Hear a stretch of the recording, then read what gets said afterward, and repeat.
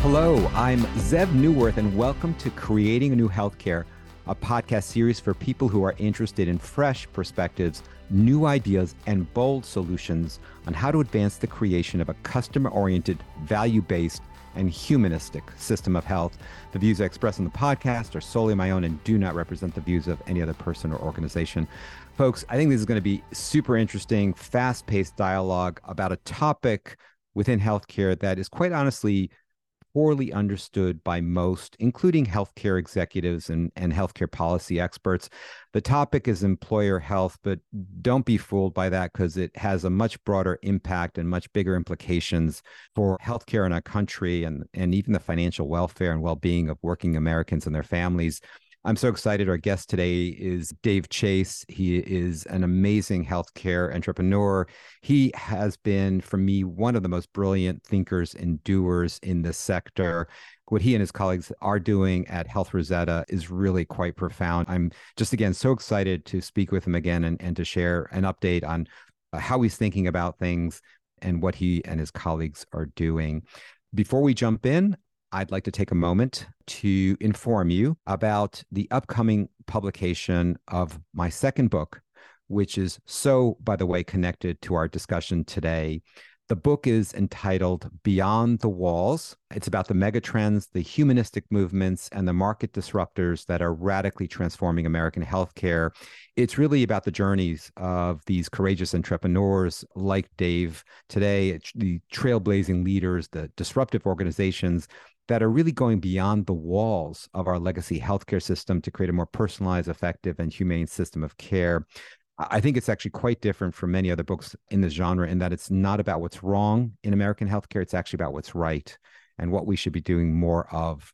I'd urge you to go check it out. It's actually on Amazon.com. It just went up this week and you can pre-order it, which I would recommend. The initial printing is going to be limited. It's coming out in September. That's the official publication date. I am so excited to share the book with you, and I think it'll resonate, especially with those of you who have been listening to this podcast. I also want to share that I feel really, really good about promoting the book for a bunch of reasons, including the fact that I'm going to be donating all the proceeds from the book to a nonprofit called Feeding America, which is dedicated to eliminating hunger in our country. So without further ado, again, so excited. Dave, how are you today?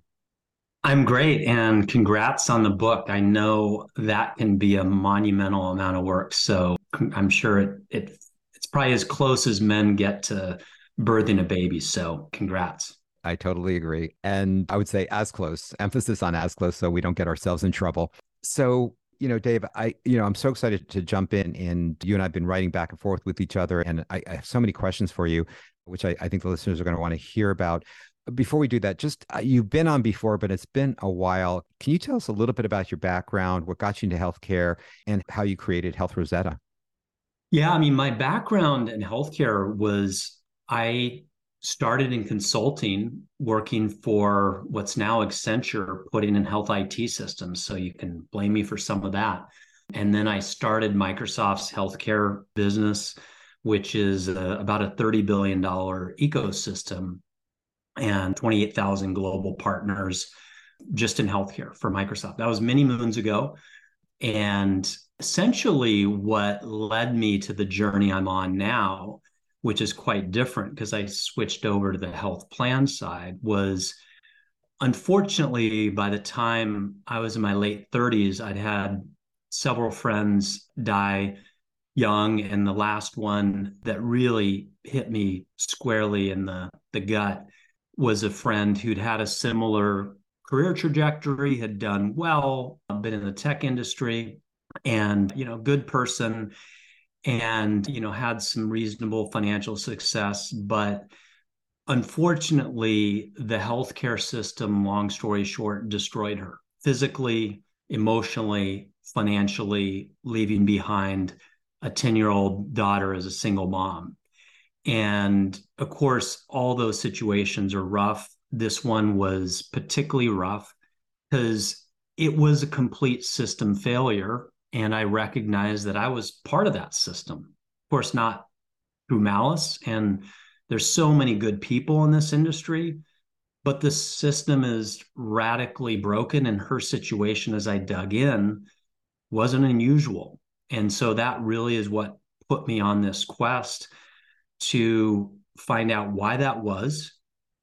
And it came down to the what governs healthcare is health plans.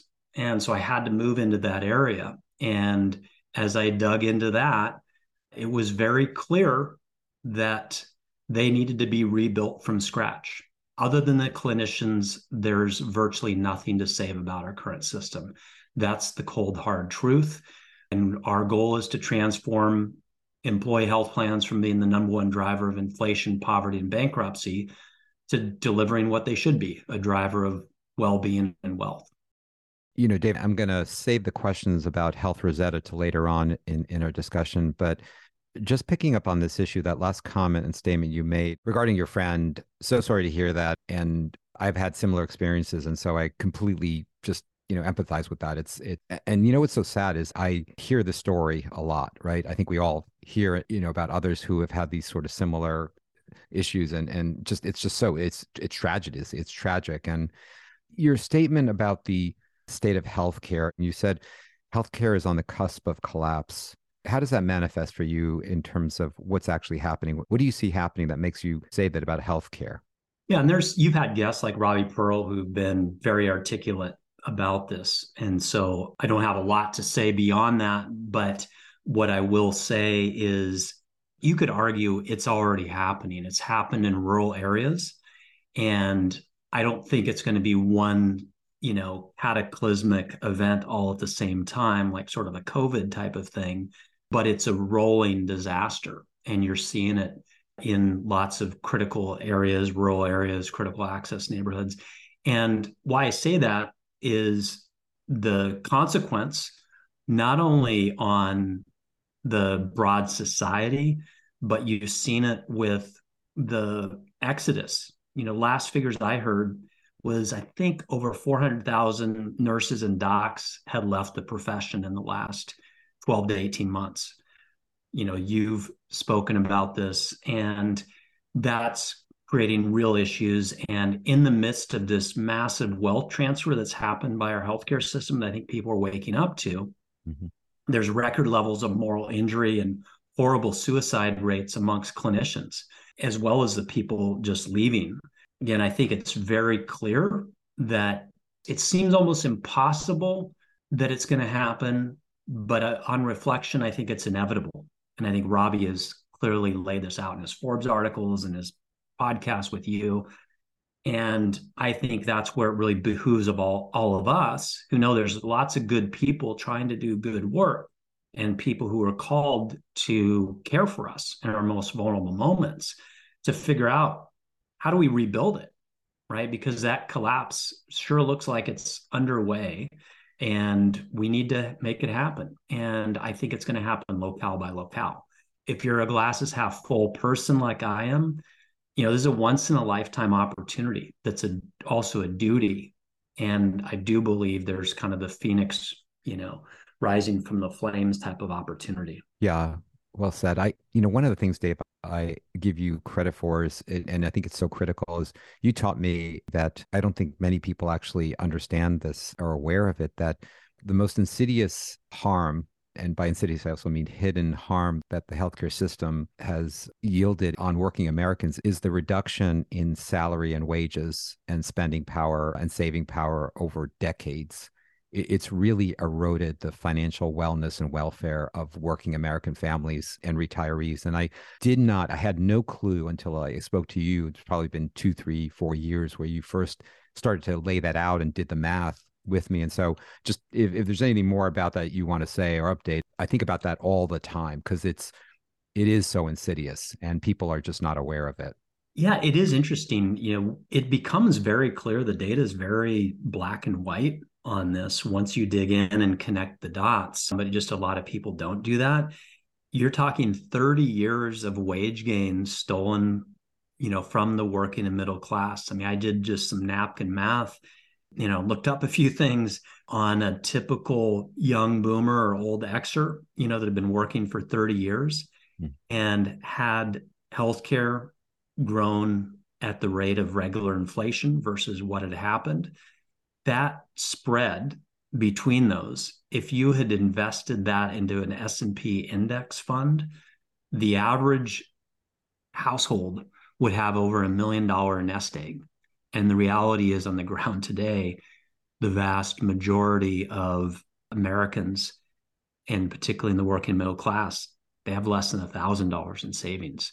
And again, you don't have to connect 10 different dots. It's a very direct line from where premiums have gone. And essentially, people might get a raise, but every dollar and then some gets eaten up by the healthcare system. And the consequence is that is, a definition of an economic depression is 2 or more years of wage stagnation or decline.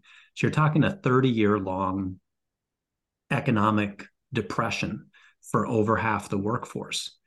That's brutal. You think that's way longer than our Great Depression. You're talking way longer than 1930s Germany.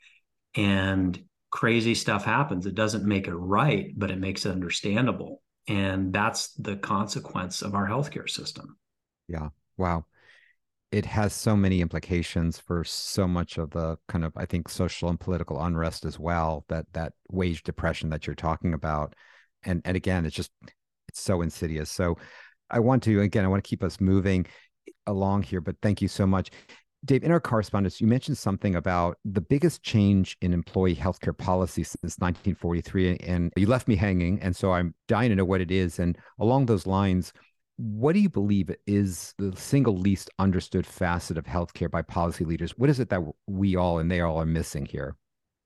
Yeah, it is interesting given that employee healthcare is about half the dollars and probably 2/3 of industry profits. It's remarkable how little understanding there is.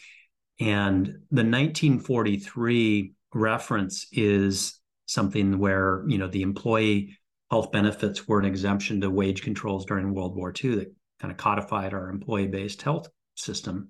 What happened recently and went into full effect in the last year is two separate things, but definitely related to each other.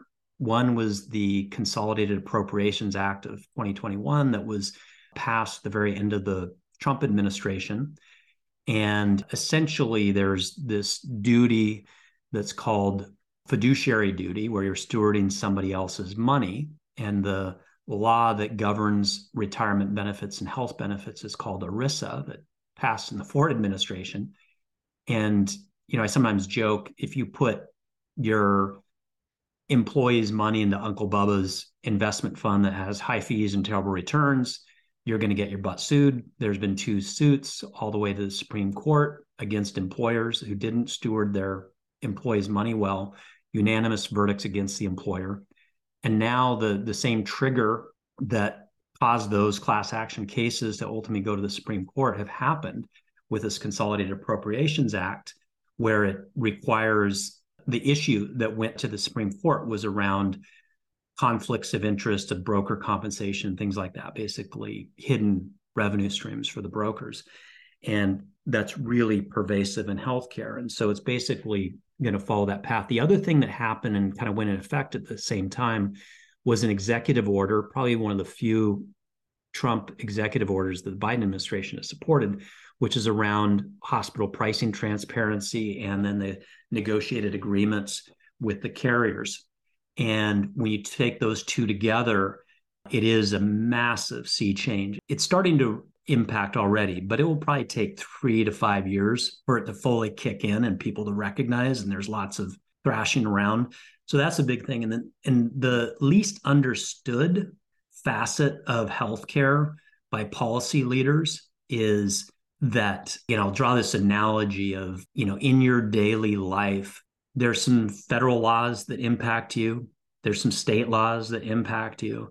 But in many ways, it's the local laws, local taxes, zoning, et cetera. And in healthcare, indeed, there's important federal and state laws.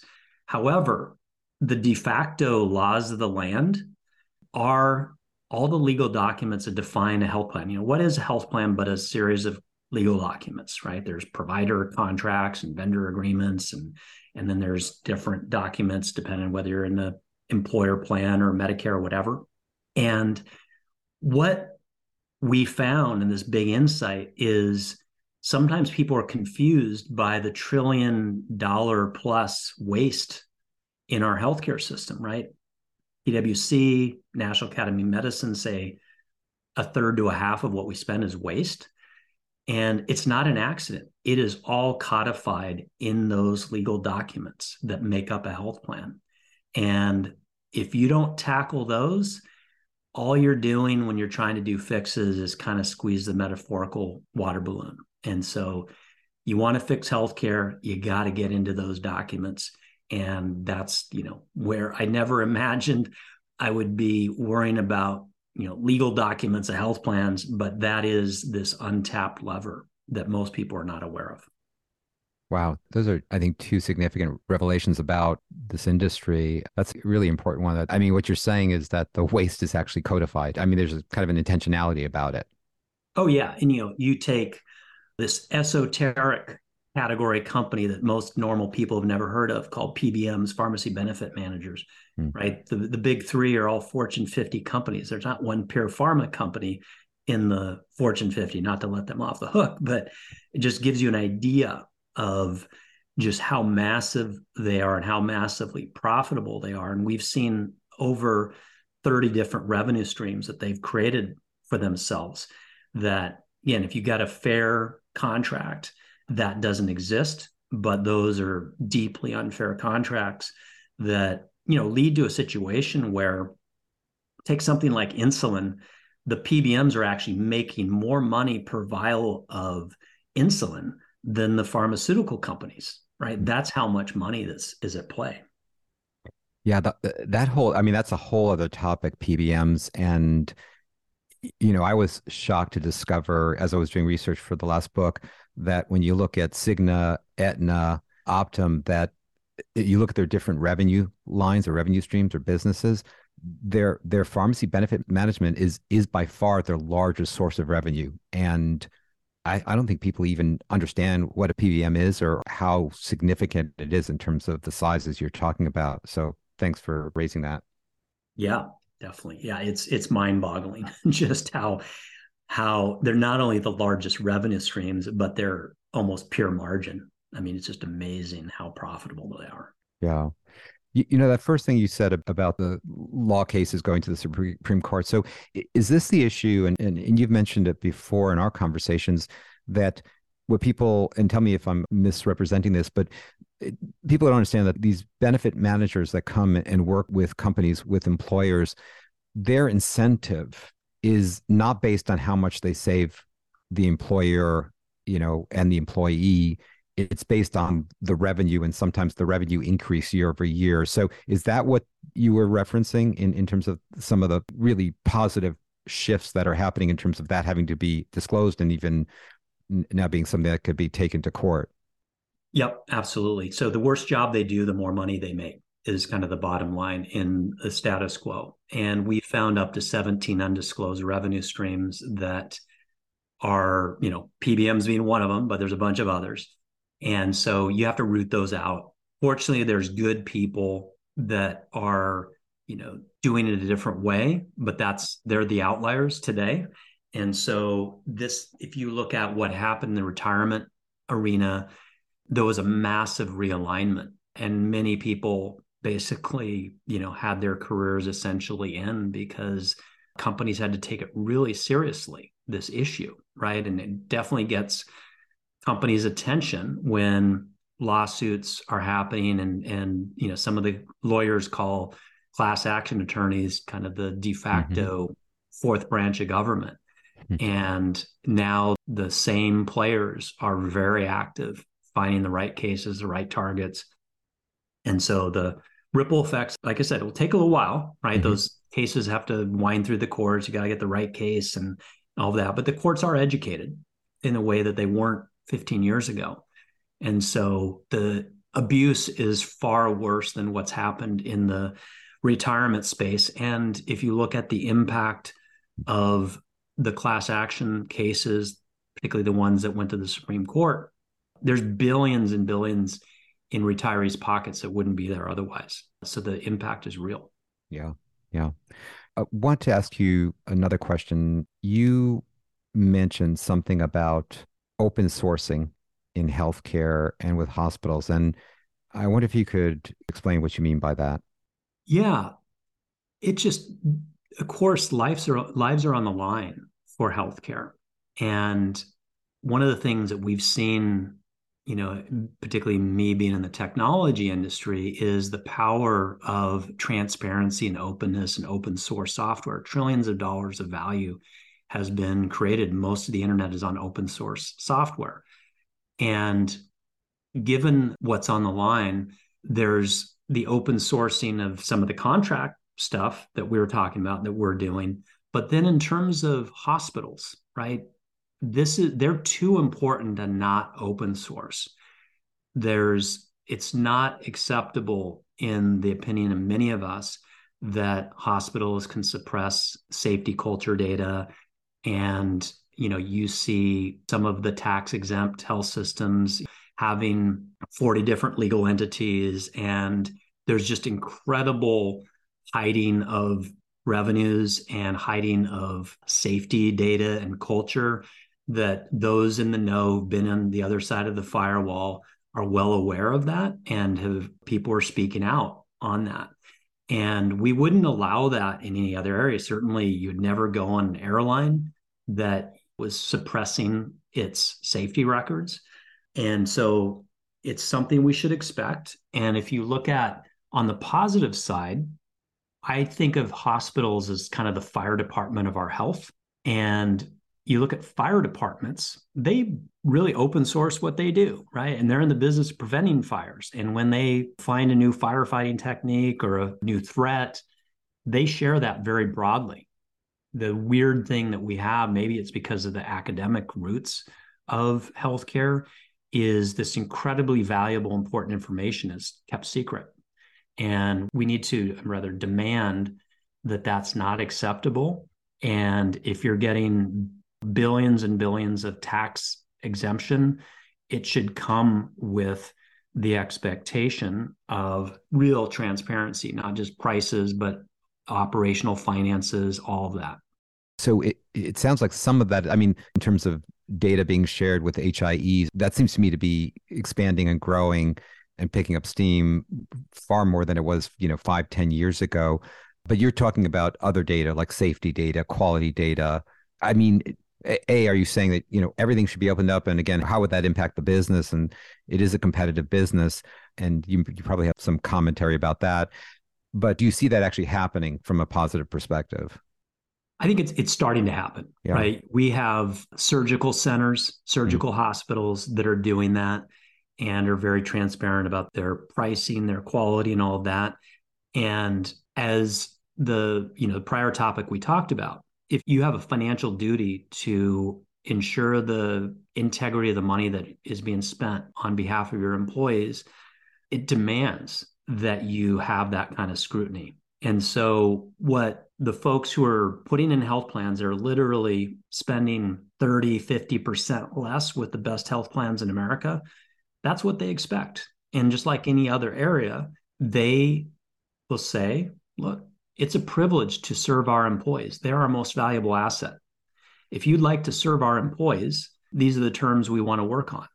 And that's not an unreasonable thing to do. There's been a sense of impunity and entitlement that has led to tremendous harm on the American dream and on the clinicians who care for us in our most vulnerable moments. And so I think there's an accountability because of the abuse that's happened over decades. And so I like to focus in on the positive, right? We want to reward the folks that are doing great work. They're not rewarded enough for doing their great work and being transparent. And so these things always start slow, but then as they realize, oh, we can actually win on quality, we can win on being fair and delivering value to our community, then that starts to turn the tide. Yeah, no, that's really helpful. Talking about positivity, you have shared so many case studies that illustrate things that are working. And I completely agree with some of your tenets. I mean, you said that, healthcare is completely fixable. it isn't expensive to do that, and we already have the money and funding. We just need to reallocate it. I'm wondering if you could share some of, case studies that illustrate like what are some solutions that are already existing in already existence. Yeah, yeah, definitely. When I wrote my first book, it was really hard to find them, to be honest. And I have kind of tongue in cheek on my LinkedIn profile that I'm an archaeologist because I had to like dig so hard, right, to find these successes. That's no longer true several years later. And so to give you a few examples, there's public sector example, the Pittsburgh area schools, Allegheny County. It's a consortium of schools. It's about 45,000 staff. And if you compare them to another major metro in Pennsylvania, Philly, there's $2 billion more available through the K-12 years for a cohort of kindergartners because of what they did with their health plan. And it was the union and the management getting together and realizing, we actually aren't foes on this front. We want the same thing. We want great healthcare. We want great benefits. And really, the challenge they were facing was price gouging hospitals that had mediocre quality. And so with deep data analysis, they removed some price gougers from their network with the blessing of the union. So they're spending 40% less per capita than their counterparts in Philly, and allows for better teacher pay, better benefits, more librarians, smaller class sizes. So that's one example. A private sector example would be Pacific Steel and Recycling. They're about a 700-person company in 9 states, 40 locations. 6 years ago or so, they were spending over $8 million on healthcare. By today, they were being projected to spend over $10 million. The last 3 years, they spent under $3.5 million while their health plan dramatically improved, removed cost sharing for the member, had centers of excellence, things like that. That's huge impact. From just a business perspective for them, I talked to their CFO. To have the same bottom line business impact, they would have had to increase top line sales 25 to 30%. That's like the least important thing on this. The human impact of a much better health plan. They have member champions who help people navigate through the system. Again, very significant improvement to the health benefits while they got the savings. And then another example is a mix of public and private. There's a community north of Cleveland, and you started with private sector employers and then went to the county and then the school district and then the city, and it's rippled through. And one of the things you see is the word of mouth really kicks in, and kind of the tired old lines the status quo will use don't work anymore when people see that their neighbor or their spouse is on some health plan that's costing 20 to 50% less with the best primary care they've ever had. They're supporting the local independent community pharmacists.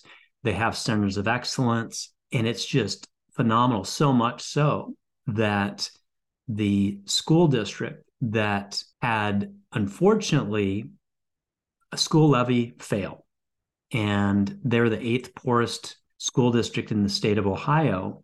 Despite that, the community generally supported their school levies, but didn't this time. Happily, 11 months before, they'd put in one of these high performance health plans, and they'd saved more money just in that 10, 11 months than the entire school levy. So that saved teachers from, having pay cuts, extracurricular programs, transportation, you name it.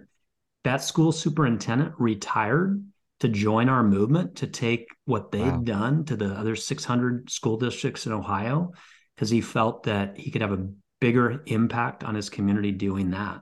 That's the type of thing that's happening now. And, there's just so much waste and stuff sloshing around that you can then put it to higher and better uses in a community. And that's a community like many in the Midwest that's been really hard hit. And now they're on the rise. It's an American comeback story. It's amazing. Oh, wow. That really is amazing. Have you written that one up? There has been some write-ups. In fact, the ABC affiliate in Cleveland just had an article on that. So I could share the link with you.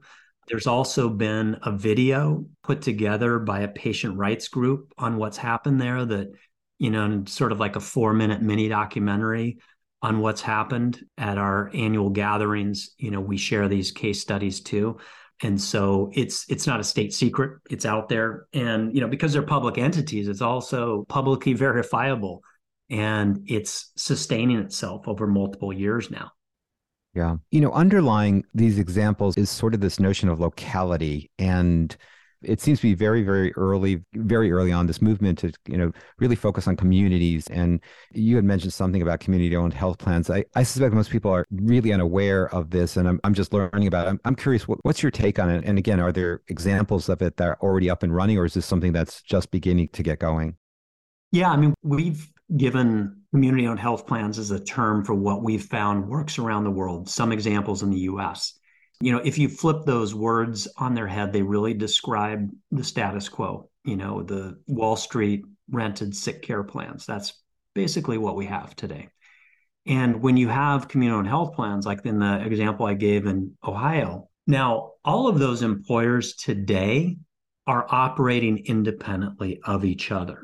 However, they all are on the kind of the same chassis.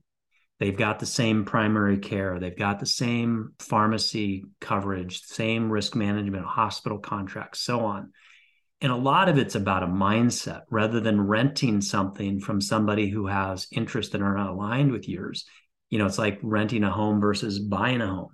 And then if you think about what's going on there, organically, a health plan is emerging that is covering thousands of lives without having to raise hundreds of millions of dollars of venture capital. It's not that long of a walk from doing that to making that plan available to a freelancer who's on, the exchanges, or a retiree, who's on a Medicare plan. And it's a nice runway into that. And rather than having to raise hundreds of millions of dollars, why not have that be a cooperatively owned local health utility that, importantly, and this is one of the most critical facets of it, one of the catastrophic mistakes that we've made in the US is we've separated the budgets for sick care from what drives 80% of health and well-being, public health, social services, clean air, clean water, income, education, right? All that. And so part of the power of this, and we've had it happen now in many locales at a micro level, where once you stop squandering that 30 to 50% of the dollars, then you can do things like what Rosen Hotels has done, where they've used just 5% of what we call the Health Rosetta dividend, that's savings, and they've fully pay for their employees and their employees' kids' college education. You'd imagine what that does to employee turnover. It's like they're 6 times better than their competitors on that. And they didn't stop there. They also adopted 2 formerly crime-ridden neighborhoods and funded pre-K, daycare, after-school programs. So far, hundreds of college education, and crimes down 80%, high school graduations virtually 100%. Sometimes it is 100%, where it had been some of the worst, in the state. And that is why it's so important to keep that at the local level, because if you do that, then you can reallocate that. I mean, the number one determinant of health outcomes in the US is income, right? That's the most obvious thing. If you no longer steal the wage gains, that helps a lot there. But then it can go to things like education, healthier food, all these sort of things. I mean, we see employers subsidizing healthy food, right? And food is medicine. That's not rocket science. I mean, it goes back to Hippocrates, let food be thy medicine. So a lot of this is common sense stuff, and people just rolling up their sleeves, questioning the way things are going, and realizing these are a fixable problem if you actually engage.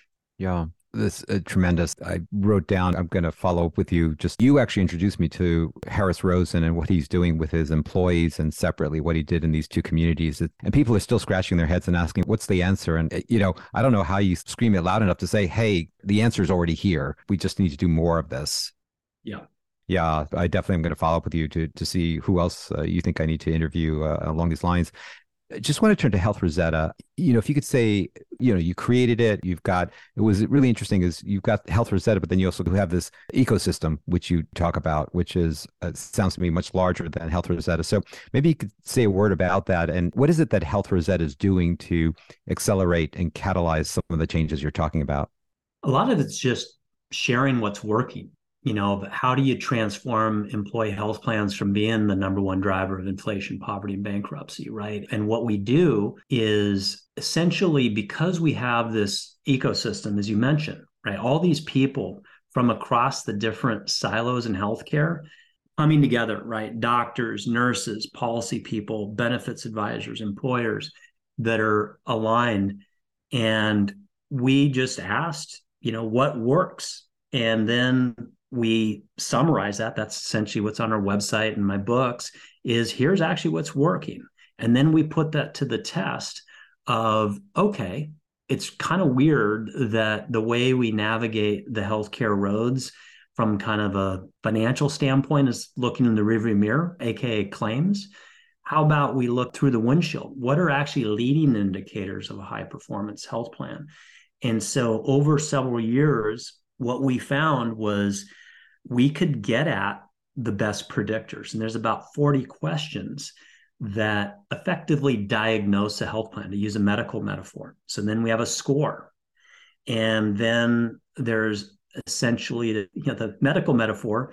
Then we give a prescription or a care plan. Here's how you fix it. Here's the proven approaches to that. And so what our ecosystem is about is just sharing what's working.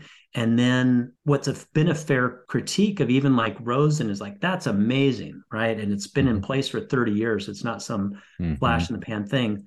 But in fairness, it's too much work for it to get mainstream. Worth it, but not everybody's willing to do what Mr. Rosen's able to do.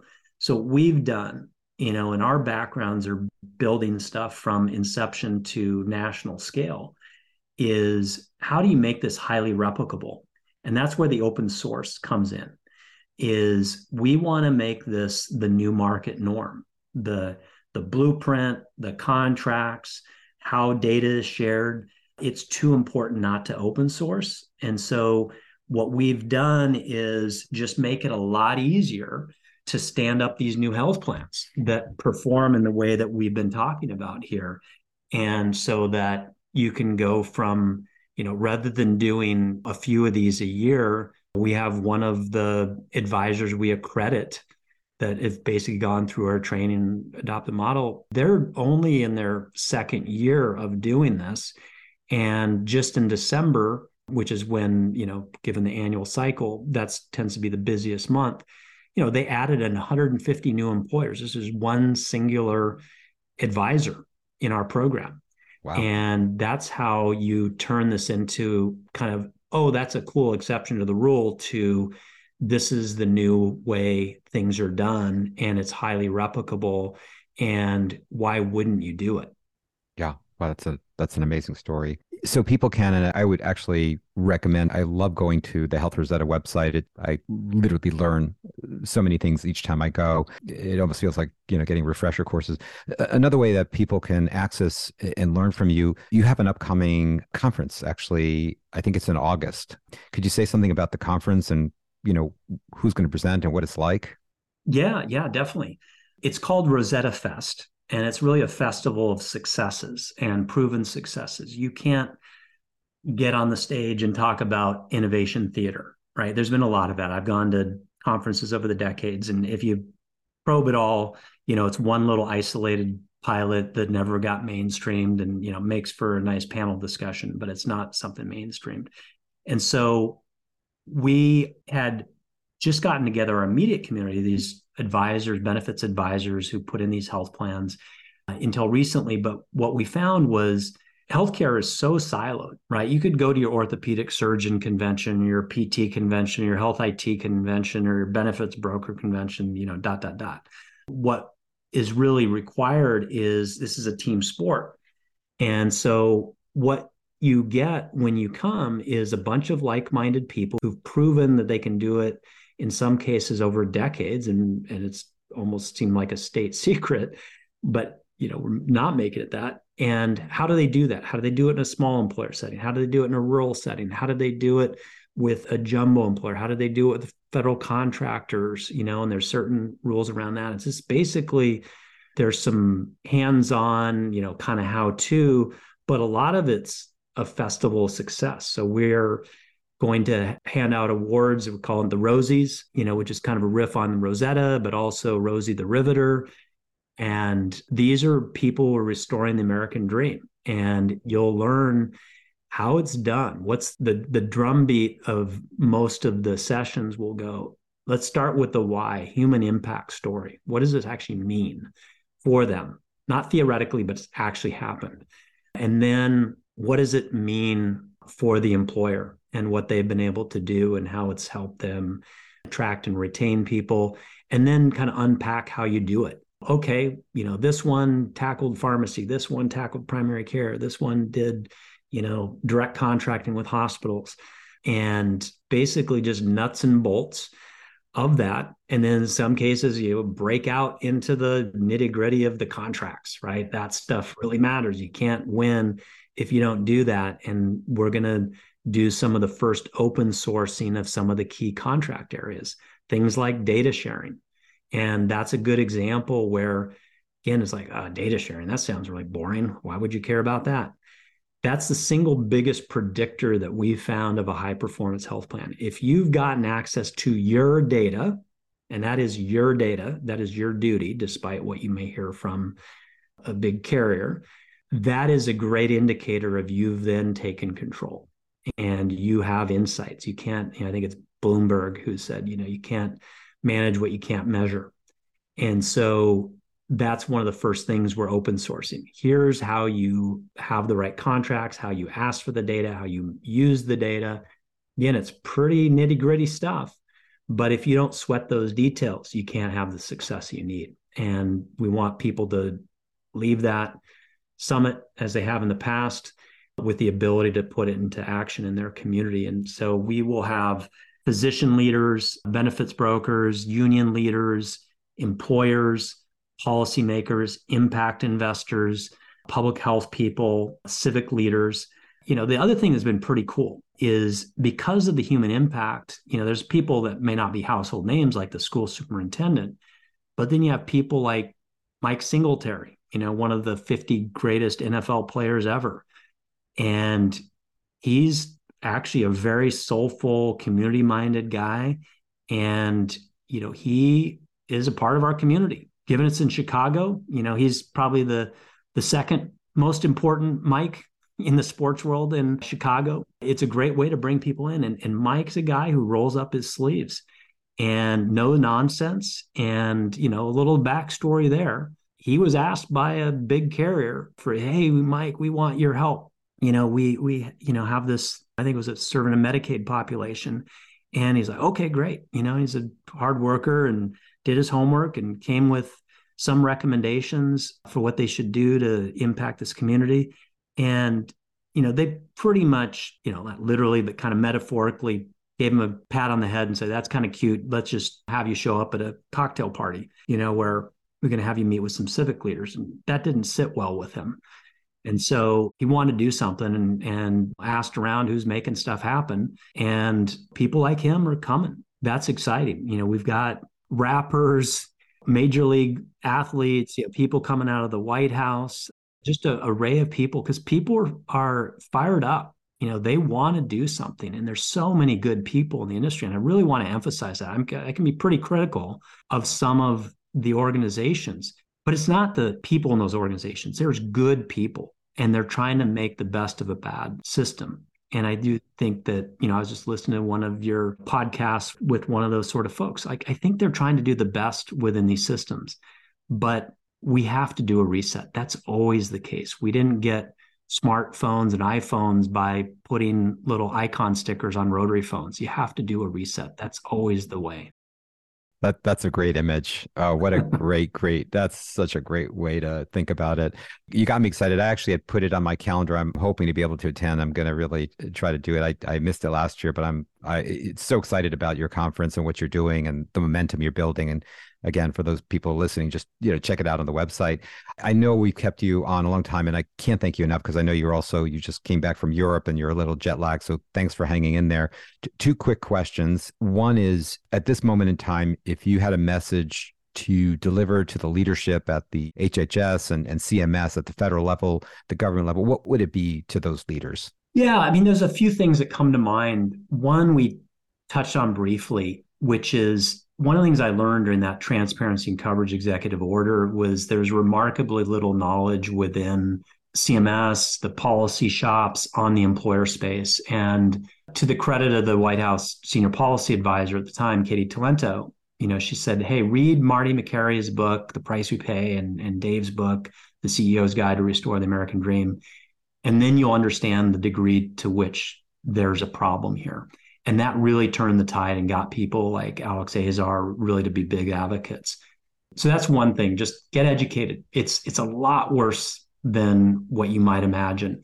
And it is, half of Americans, right? It's not a small thing. And then, I'd invite them to engage with us and realize when employers do the right thing, it's CMMI on steroids. You had a former CMMI leader, this, Center for Medicare and Medicaid Innovation on, and I don't know how many innovations they can do in a year, but I'd be surprised if it was 100. Well, employers, we've got thousands of examples, and there's lots of things we can put to the test.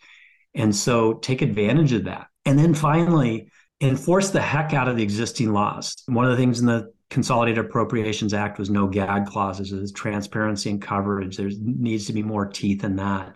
Work with your brethren in the FTC on the pervasive anti-competitive practices that are really harming Americans. It's not an innocuous thing. It's really the clinicians, the citizens, and also work with their Department of Labor brethren and do accelerate what happened in retirement benefits. Retirees are far better off than they were 15 years ago because of that. And that's a tremendous opportunity. They could balance the federal budget with the fines for dereliction of fiduciary duty here. So that's something I'd really encourage them to do as well.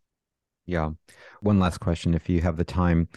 Same question, but now you're standing in front of a huge audience of C-suite leaders and board members from hospital systems across the country. What's the one message?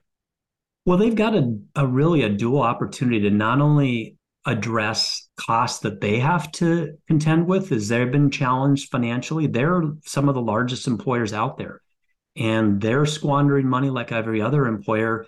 And they have a duty under the federal law to do this. And this is one federal law and regulatory thing that can really help the bottom line. And as they do that, then they can build the muscles to then offer that out to other employers. And that's where you have some examples, some community hospitals that have done it both for their employees and then offered that service out there. And frankly, be mindful. I hate to go negative here, but if you look at the Supreme Court cases on the retirement benefits, there's a 401k case and there's a 403b case. So 403b is the retirement equivalent of 401k. That was a Northwestern university. The hospitals are large organizations. They are big targets for the class action attorneys. And so there's an opportunity to get ahead of that legal risk that they can avoid, because they can go after, these class action attorneys can go after any employer, but it will be particularly appealing to go after employers who also happen to be healthcare delivery organizations. And so get ahead of that, right? Let's not have you be the target of that. You can do right by your employees, do right by your bottom line, do right by your community if you improve the health plans in the ways that we've been talking about during this podcast. Yeah, no, I think that's a really positive message. So thank you, Dave. And I'll follow up with you. And, I'd like to get the specifics about that federal law and be able to, post a link to it even.